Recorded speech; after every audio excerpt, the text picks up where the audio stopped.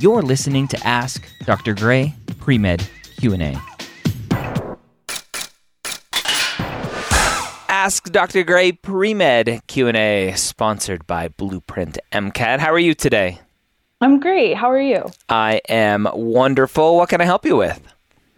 Okay, so I had a very interesting start to my academic undergraduate learning.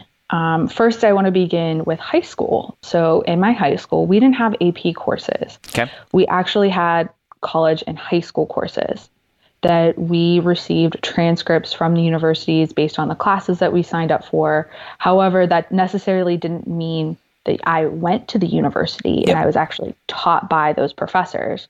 So for me, I was taught by my high school teachers in using a college book. And I received college credit. However, I have 7 university transcripts. It's very expensive. And in some of the classes I didn't do well, like statistics and calculus. Yeah. I was not ready as a sophomore or as a senior in high school to be taking those classes. And so there was nothing that I could do.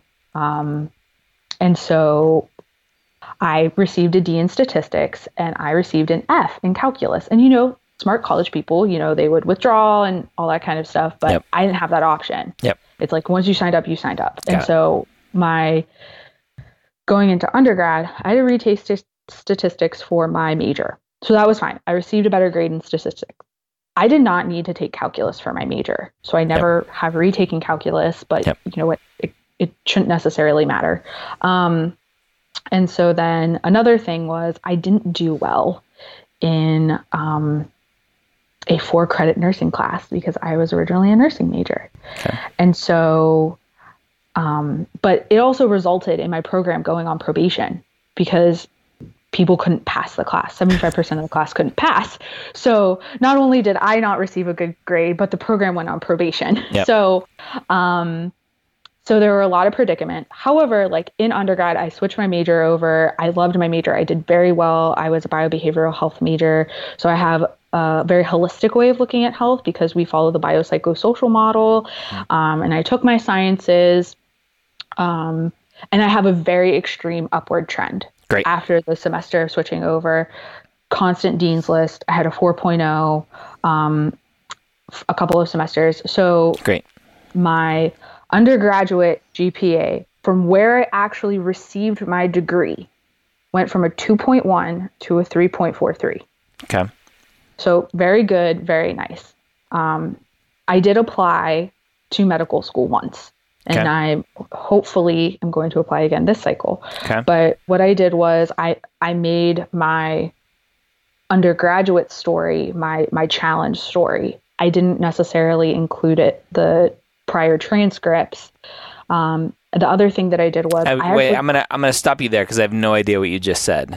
Oh, sorry. You made your undergraduate story your challenge story. What does that mean? In the secondaries, when they ask, do you have a challenge? Okay. Or what challenges did you have to overcome? That you had to overcome. Okay. I talked about my undergraduate GPA, overcoming that. I didn't necessarily touch on the transcripts. And when I applied... What do you mean by touch on the transcripts? Because your GPA and your transcripts are the same thing. What do you mean by that? I didn't even include them. Like, I didn't even talk about them because... I don't understand what you mean. Sorry. What do you mean you didn't include them? In my discussion on my GPA, I only talked about the GPA where I earned a degree. So, okay. I think you're complicating things for no reason. Okay. Your GPA is your GPA. It doesn't matter that you went to 7 schools. Okay. Just to completely ignore that. You had good grades, you had bad grades. You have an upward trend, period, end of story.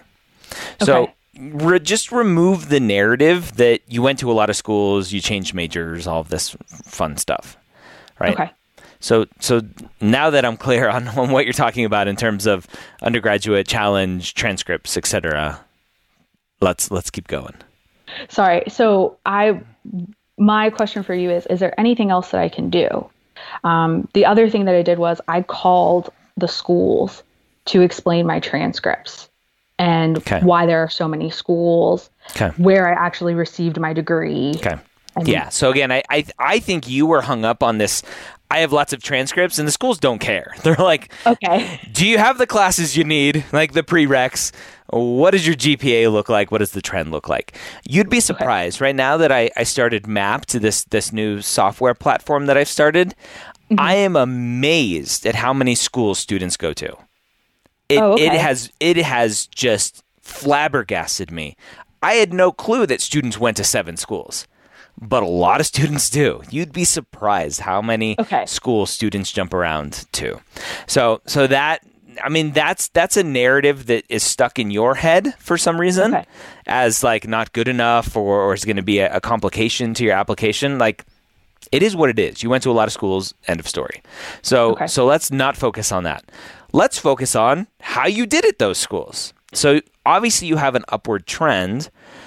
How many credits do you have at close to a 4.0 in terms of like the last 20 credits are close to a 4.0, the last 40 credits, what does that look like?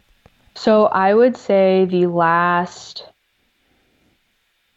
40 credits are close to a 4.0. Okay. And your calculated AMCAS GPA is around what? Around a 3.4? No, it's lower because of the multiple transcripts. Okay. So what's your calculated GPA at?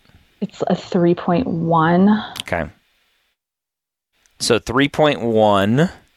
So what is your science calculated GPA at, Dina? I think it was closer to a 3.3 because the transcripts that I have aren't necessarily, a lot of them were science classes. Yeah. Okay. So thankfully I took them all at the place where I earned my degree. Okay. Again, where you earn degree has nothing to do with anything. So stop complicating your narrative with that. So lower GPA, but nice, strong upward trend. Just super common story we see all the time. So from a last 40 credits being close to a 4.0, at the end of the day, your GPA probably won't be an issue. Okay. Got it. You said you applied to medical school previously. When was that application cycle? So it was I would have started class of the 2020. So it was the 2019. So you applied 2019. Yes. Okay. And why did you apply then? I thought I was ready. I thought, I have this strong upward trend in GPA. I've taken all the science courses and have done well in the science courses. Okay. And was that 40 credit trend included there as well? Yes. Okay. Yes, it So was. you're out of school. You've been out of school. Yes. Okay. Got it. I've been working for 2 years. I had patient care hours working as a nurse's aide. I worked in oncology clinical research. I had volunteer services. Got it. What happened in that application cycle? Did you get any interviews? I did. I actually did get 2 interviews with LECOM in Erie and LECOM in Florida. Okay. And I went over my interview stuff with a lot of different people. I prepped. And then afterwards, I was like, this is what I said. This is the questions that were asked. And everyone was kind of like, okay, I don't think it was anything that you said or how you conducted yourself. And so thankfully, I did call the schools and I said, I'm going to reapply. I want to be a doctor. What can I do? And they all said, go do a master's program and raise your GPA and raise your MCAT score. Yeah. Okay. And that was everyone's advice. Okay. Yeah, unfortunately, that's the stereotypical advice for a lower GPA. Although with 40 credits close to a 4.0 GPA, I probably wouldn't have given that advice. Did you go and do a master's program? I did. So okay. And what was the master's in? I'm getting my biomedical sciences from the University of Pittsburgh. Okay, great. And how are you doing there? I'm doing really well. Okay. The first semester was... it was my first time being back in school within 3 years. So it did take me a little while to jumpstart. I wasn't happy with my first semester GPA. It was a 3.4, but all A's and B's. And this semester, it's hopefully looking like a 4.0. Okay. All right. So doing well in your master's. What was your MCAT the first time you took it? That was probably one of the telltale. It was a 497. Okay. But I only applied to schools. I looked within the 10th percentile. I looked within the accepted rate. And I'm like, it is low, but people are taking it. Got it. Your MCAT was the reason you didn't get into school. It wasn't your GPA. Okay. So here's the problem with advice that schools give is schools are part of the academic institution, right? And so their general answer is keep going through the academic institution, right? Let's have some more tuition money that we can spread out to other schools. And so go do a master's program. From an academic standpoint, you had proven yourself with 40 credit hours at close to a 4.0, whatever that was, right? Mm-hmm. Going and getting a master's degree, getting close to maybe a 3.7 next time or 3.8, whatever that's going to look like, isn't like more like evidence that you can do well in classes. You had 40 credits, which is probably more than your master's degree, at close to a 4.0. Your MCAT score sucks. That's what you needed to fix, not a master's degree, right? So you can see, like, I get super frustrated when that type of advice is given. Mm-hmm. You needed a better MCAT score, period. Okay. Period. End of story. Okay. And so what are you doing now to fix your MCAT score? Oh, lots of things. The other thing is that I was working a full-time job with an hour commute. Ooh. Each direction. Like I didn't live in the city. Yeah. And so I was commuting each way and was getting home around 4, waking up at 5 in the morning, and was probably studying like from 4 to 10 o'clock at night, crashing, repeat. Got it. And so now I'm in the master's program. So I'm literally dedicating all of my time, energy into the MCAT. I did go through at the time Next Step Prep. And so the program that I'm in now does Kaplan. So doing a little bit of Kaplan, doing some one-on-one tutoring with one of the students that was actually recommended through Pitt's Med School, that he received the 99th, 95th percentile. So working with him. Another thing is that I went to the Miles Down Anki deck. Okay. So I have been doing that. And a lot of AAMC passages. At this point, I don't think it's content. Yep. It's literally the test itself. Skills. Yep. Yes. Yeah. And so it's almost never the content. Unless you're getting like a 485, it's almost never the content. It's almost always test skills and specifically MCAT test skills, unfortunately. Right. So trying to figure out the passage and the answers and going over that. And now I have a study buddy. The other thing is because I didn't know anyone that was taking the MCAT when I was working. And now I'm in a class full of people taking the MCAT. Yeah. So that's another thing that I think has also really helped. I actually pushed my test date back to May. But the thing is I actually really haven't seen an improvement. I'm getting stuck in my head. So that's been definitely an issue. And really getting the reading comprehension down. Yeah. How many full lengths have you taken to date? Well, I've only taken Kaplan. Okay. And I've taken 4 full length tests. Okay. So, and they're all in the same area. 497, 498, 496. And it's literally like, I'll go over it and it's like, I literally picked the most stupid answer. Why did I do that? Like, I'll literally sit there and be like, why did I do that? Like one of the answers was, like I picked disaccharide, but I swear to God, when I took the test, it said diastereomer because all the answer choices were epimers, enantiomers, constitutional isomers. And then I was like, yeah, I think it's disaccharides. Yeah. So, or diastereomers. And the answer actually said disaccharides. So, just like really trying to slow myself down, reading, understanding what I'm reading. Lots of fun. Are you finishing the sections when you take it? So something that is actually really interesting is that when I prepped for the test initially, I was prepping to take the test in the allotted time. So I was actually never slowing down or pausing or like doing it untimed. So of course, yes, I finished the test in the allotted time, but something that I've gone over with my tutor, he's like, don't time yourself. Just take a passage, and however long it takes you, just take your time. So I am having to deconstruct how I originally looked at the passages and how I originally looked at the test.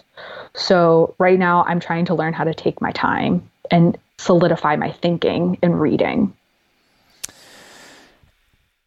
The current kind of 497s that you're getting now with the full length exams, are those timed or untimed? Timed. Okay, those ones are timed. Mm-hmm. Okay, so now you're going through and doing them untimed. And I'm doing better. Yeah. I'm only missing 1 or 2 per passage, or I'm only missing like a few, or I'm getting, in the CARS passage, I'm getting full passages correct. Yeah. But the one thing with Kaplan is, or either I can't find it or it's not there. I cannot find the no timing or half time. Because I know on Next Step, they used to be like 1.5 time allotment, no time allotment, or normal time. And so I can't find that on the Kaplan test. Yeah. Blueprint's platform is the best by far. Next Step is now Blueprint. Their platform by far is the best. It allows you to kind of no time, time and a half, whatever you need. And even with the COVID testing last year, they were one of the first ones, if not the first one, to actually go to COVID length exams. And so I think definitely I would recommend adjusting or adding in some of the Blueprint exams too, to your prep. The kind of analytics back end on Blueprint is really good to give you some of that feedback. Are you changing your answers from right to wrong because you're second guessing yourself? What types of subjects are you really struggling with? Kind of taking the content that you know, but then trying to translate it into answers on the test. They give you a lot of good of that, a lot of great back end knowledge. Okay, got it. But yeah. So MCAT is your devil. So you definitely need to up the game there, and it sounds like you're working on that. So good job. Thank you. I appreciate it. Yeah, I had a feeling it might have been that, but sometimes it's nice to hear it again from someone else that's in this business. Yeah. Okay. Well, what else can I do for you? No, that was it. Like that is like the old, like, I know I have the shadowing, I have the research, I have the patient care hours, I have the volunteering. Like when I look at I'm like, okay, it was my GPA and it was my MCAT. I've done the GPA in the upward trend and going to a master's program and doing well in that. And so now it's like, it's all coming down to the MCAT. I'm definitely feeling the pressure because I'm definitely feeling like I have to do well on this one. I have to do better on this one. Yeah.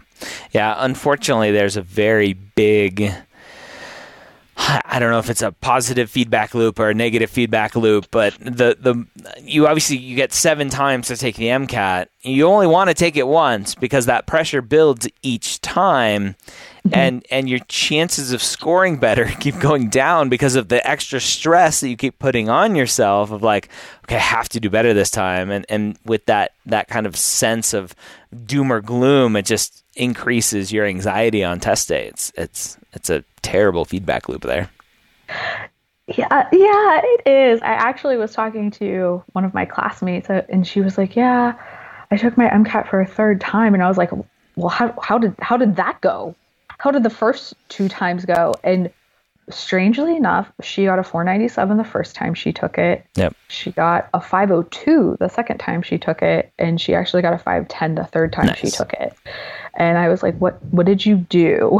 Yeah. Please tell me what you did. Impart your wisdom, please. And she said what?